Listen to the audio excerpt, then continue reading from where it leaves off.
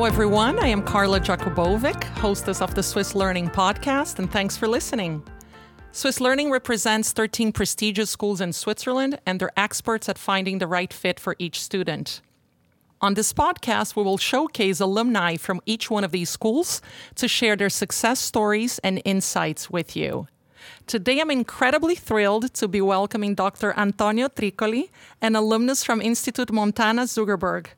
Antonio is a professor of engineering at the University of Sydney, and his research specializes in developing wearable nanotechnologies. Antonio, welcome to the show. Well, thank you, Carla. It's a great pleasure being with you today. Antonio, how old were you when you went to Montana? Was it hard being away from family in the beginning? Well, at the time, I was only 14. And I was growing up in a small town in South Italy, Crotone. So suddenly going from the coast up to the Swiss Alps was a big change, and it wasn't easy. I remember perhaps one of the biggest challenge, in addition to the weather, you can imagine it was a bit colder, was the food. You cannot imagine how much I was missing my mom food. But this gave me a motivation to start cooking myself. So I started learning my cooking skills in Switzerland. That's awesome. What were some of your favorite subjects in school? Well, it's kind of funny because I became a professor of nanotechnology and engineering, but actually I was always interested in history, literature, philosophy, and some of my best marks were actually in these disciplines. I was also interested in math, but I thought math was more kind of an hobby, something you do when you have free times. But the real interesting things for me was discovering what has happened in the past and how people have built their life. That's interesting because I actually heard you say in an interview that you were never interested in being a scientist, that you were just always trying to make something new. Were you able to explore this curiosity in Montana? Well, I think Montana was part of my inspiration because it set me in contact at a young age with so many different cultures. You can imagine, as Italian, we may be proud of specific things. So like the way we cook pasta, for example. So it took me a while to adapt to different things. And I have to say, I went back to my Italian pasta style. But at the same time, this kind of motivated and opened my brain to the possibility that there are so many different things to explore, both in our world, different cultures, but also in science. So I guess the curiosity maybe was one of the things that inspired me most in Montana. What role do you think the school played in propelling you forward during this phase? Mm-hmm. Well, I have to say we were kind of lucky because we were in a small class. Most of the class in Montana were small. I remember we were about 7 students. So we had a very close interaction with our teachers, and our teachers were excellent. Just reminding in some, Anginolfi, professor of philosophy, or Katia Kaffer, professor of mathematics. They really gave them all to actually not only teach us the subject, but make us love them. So I guess in that sense, the school helped a lot, seeing learning, not such as things you have to do because else your mom is not going to give you the cookies, but much more into something that it's interesting and you may do it in a passionate way. Absolutely. And parents have several motivations for choosing to send their children to boarding school. Exposure to a multicultural environment, learning discipline at a young age, learning additional languages, building a valuable network of friends, but also getting their child ready and increasing their chances of being admitted to a distinguished university. Since you attended ETH Zurich, could you tell us what that process was like for you? Well, this is also a funny story because at that time I was thinking to apply to the States. Coming from Italy, going to Switzerland, I wanted to explore something new. And so I did apply to some of the best universities overseas where I also got admission, not a scholarship at that time. And you can imagine tuition fee in the States can also be significant. Mm-hmm. And so I was considering whether I should join MIT or Caltech at that time, or maybe Montreal in McGill in Montreal. But then a colleague of mine, a Swiss student from the Swiss school at Montana, told me, there is this local university which is quite good, ETH Zurich. Why don't you go there? And I was not aware of ETH at that time. So okay, why not? it seems to be a bit more reasonable in terms of fees. And so I checked that university. I found it was actually one of the best in the world, and it is actually. And I think it's ranked 6th in the QS World Ranking this year. And the process was quite smooth. So basically, having a recognized Swiss Italian degree, you were able to directly enroll with minimal amount of bureaucracy. That's good.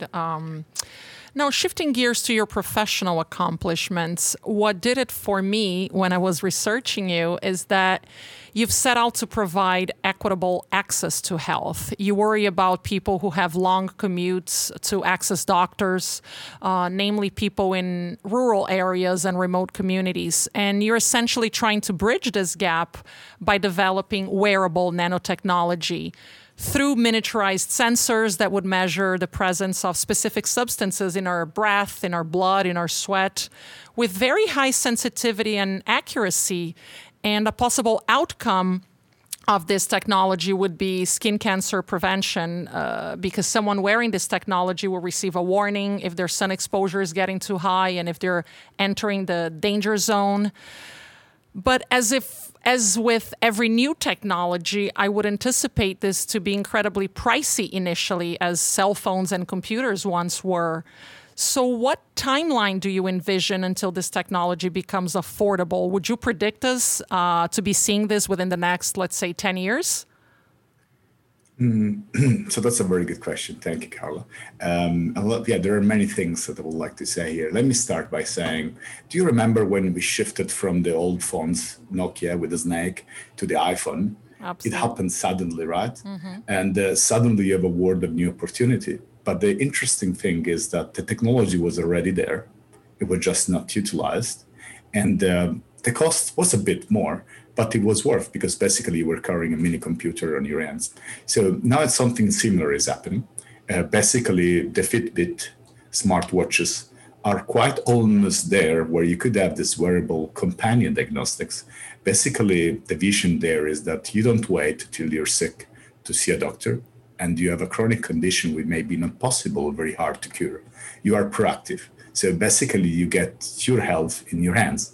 And by this, you take responsibility of your future, and also you reduce significantly the things you may need to experience in terms of health and diseases, right? So this is the basic concept. Now, this goes through a spread of technologies. Some, as you mentioned, are very good to be wearable, because, for example, looking at metabolic indicators telling you, are we eating too much, too little, when is it too little, and what effect on us, on our body, or maybe what kind of food causes a stomach ache, right? Or do we have an indicator that we are developing perhaps something as bad as a cancer? And can we do that? Some other technologies instead can also be miniaturized, but don't need to be where. They can be, for example, in a point of care center, like such a pharmacies or a GP, where you go to a GP perhaps once every 3 months, and you can imagine taking a droplet of blood or another fluid like a tear or saliva, and then do a very rapid scan of viral disease marker. And this basically can help keeping you in track. Now, with respect to the timeline, this depends a bit how much investment is done into this kind of technologies. The hardest things is when you try to miniaturize blood or other fluid analysis. When I say other fluid, I mean things that you can take like sweat or breath, so non-invasive technologies, right? And how do you get it enough selective? How do you measure sufficient amount of markers? But from a point of view where that's my field of expertise, I think we are quite there. We just have to decide which kind of mark we want to monitor continuously or semi-continuously or frequently, and then the technology is able to do that. So I guess it's just missing a big focus investment, such as the Apple did for the iPhone. Mm-hmm. But that's encouraging to know that the ability to be proactive about our own health is around the corner. So that's something for all of us to look forward to. And one of the reasons that your work truly interested me is because I've had skin cancer myself, very possibly caused by excessive exposure to sun. Have spent half of my life in Brazil, half of my life in Miami, in the US, constantly under the sun. So I really couldn't stop reading about your work, which then led me to find out that you're on to a lot more than just skin cancer prevention. This technology can help with several other health issues. I read something about lung cancer diagnosis, monitoring diabetes. Could you tell us more about that? So basically, the underlying technology is similar. We use nanostructures, nanomaterials, as a very tiny receptor to measure molecules or photons, which means basically light. And with that, we can get an immediate reading of the surrounding. Now, that's why this technology may spread across various things, because if you have a biomarker, for example, for lung cancer, which can be exhaled by your breath, then with this very tiny detector, we are able to measure it. Now, why do you need tiny detector? One reason is that they have to be miniaturized, obviously. But the other reason is that, just to give you a comparison, if you have an atom touching your skin, you will not feel it, right? Mm-hmm. But now if your skin is as small as the atom, it would feel it, right? So that's why you need miniaturization to be able to detect this tiny amount of biomarkers, often non-invasive biomarkers, such as the one that are exhaled by breath. Similar things apply to metabolic diseases such as diabetes. So basically, one of the main biomarkers, non-invasive biomarker for diabetes type 1 is acetone. And acetone is highly volatile. It's a bit like ethanol. And once it goes up in concentration in your blood, it comes out of your mouth. And like this, we can prevent, for example, dangerous conditions like ketoacidosis, which is one of the main drivers that have by diabetes type 1, because we can measure it not invasively and very rapidly. So the implication of this are quite broad, and that goes back to my previous point. It is not much more in developing the small detectors that can detect these molecules, but in how we integrate them together, bring them together in a small device and make them work intelligently. And there you can think about artificial intelligence and machine learning to try to then give us something that we can understand. So basically the interface between the, let's say, mechanistic detector and the humans that's missing. And it's really interesting, and I think a huge game changer about this advancement is that we would be able to show up to the doctor's office with actual data. Can you talk about some of the practical benefits and implications of this? Well, I think these are wide-ranging, and as you can imagine, one thing is we wouldn't be any more so ignorant and anxious about our own health. I think it's kind of interesting that we are able to predict and measure the temperature on Alpha Centauri, which is light years away from us, but we cannot know what's happening a few millimeters under our skin. Absolutely. And this is not surprising. And here I don't want to go after Elon Musk, but we can either focus on putting all our investment into sending cars into space, or we can actually we can try to solve some of the critical issues of our societies. This goes obviously from climate change, which I think is something where many scientists and colleagues of mine are investing their time, to health.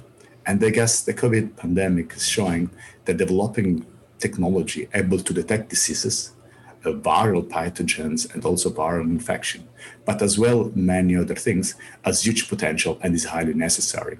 Now, some implication of these are that instead of developing diabetes type 1, which is irreversible, we may be able to detect it before end organ damage and provide the treatment. So a person may not have to live lifelong with this disease. This applies also to many other conditions such as asthma, which is something very difficult to deal with and will impact your life once you have fully developed chronic. So basically, this means going one step ahead of your body before things happen which are irreversible, and keeping it on the right track. Now, people try to do this, by often following specific diets or specific advice, but the truth is that each one of us is very different. So something that may be good for me, for example, mozzarella, may not be so much good for, someone else from another country. And so basically understanding, being able to see what's happened to us as a function of what we do is kind of essential for we call it depersonalization of medicine, which means you're not anymore treated as a number with a statistic, with a background, male, female, age. No, the treatment is actually focused on you and your unique set of genotype, genome, and phenotyping, basically what you went through your life. That's phenomenal. And you're speaking of customization and personalizing it. And it makes me think of the use of nanotechnology in sports, right? We hear about sweat testing to determine the player's hydration and electrolyte replenishment needs. Do European soccer clubs already use similar technology to the one that we're talking about to evaluate the athlete's performance and personal needs? Well, this kind of companion diagnostic type of analysis are very important to determine the training regime. And many of us have experienced while aging, I still love soccer and try to play soccer as much as I can, that I cannot do it as much because unfortunately my muscle do not recover as I would like to. And now if you go a bit earlier, this happens also when you're younger, you just don't notice it. And so sometimes doing too much training may be bad for your muscle. You can produce lactose and this may not recover in time. So lactose sensor, for example, that can measure it through your sweat and the skin. You don't need to be invasive, are already being tested by many teams, such as Olympic teams, swimming even, to know what is the best regime, where to push your body to obtain the best performance. And Antonio, Thomas Edison famously said, "I haven't failed. I've just found 10,000 ways that don't work." Is failure a constant reality in the life of a researcher? Well, I got this question once at a very important interview where I said, well, it's not a failure, it's just a step forward. And basically, as much as this may sound a bit cliche, it is the only way to be a researcher. So you have to accept that the question you're posing is not, I want to achieve that, but I want to understand something that will lead to something new. So basically, when you understand that something you were trying to do does not work for a specific reason, you still made a step toward the right direction. So it's a bit of a point of view. You have to change your mindset. Instead of being just a fast achiever, you have to move a bit more comprehensive toward a goal. I like this point of view and this mindset, and I think it applies to all of us who are, even not in the scientific field as well. We could all use a little bit of that to self-motivate and push forward. Well, finally, I wanted to do a little rapid-fire one-word answers, whatever comes to mind first with you. One word to describe Zug. Snow. One word to describe what you miss most from school. Soccer. One word of advice for students who are on campus right now. Enjoy it. And finally, we're at a point of the podcast where I ask our guests for some take-home value. If our students could remember just one thing from our conversation, what would you like for that to be? I'd like to remind them that actually there is infinite possibilities of what they can do with their life, and they're just at the start of their journey. So it doesn't matter how things looks now, it's matter much more what their will and things will drive them to. So be open to change, be open to possibilities, and enjoy this beautiful life that you're just actually starting. This is great advice. Antonio, I truly, truly enjoyed our conversation. I hope everyone else enjoyed it as much as I did. If they want to continue this conversation, can they find you on any social media, or is there any way that they could communicate and reach out to you? I'm very happy to have other conversation with people interested. And you can look in for me in the Instagram or Facebook or Twitter. And then also have a public email address through the University of Sydney. So you can also find me there. That's awesome. And if anyone else has any other questions about anything else they heard on the podcast today, please feel free to email me at carla@swisslearning.com. Thank you, and until next time.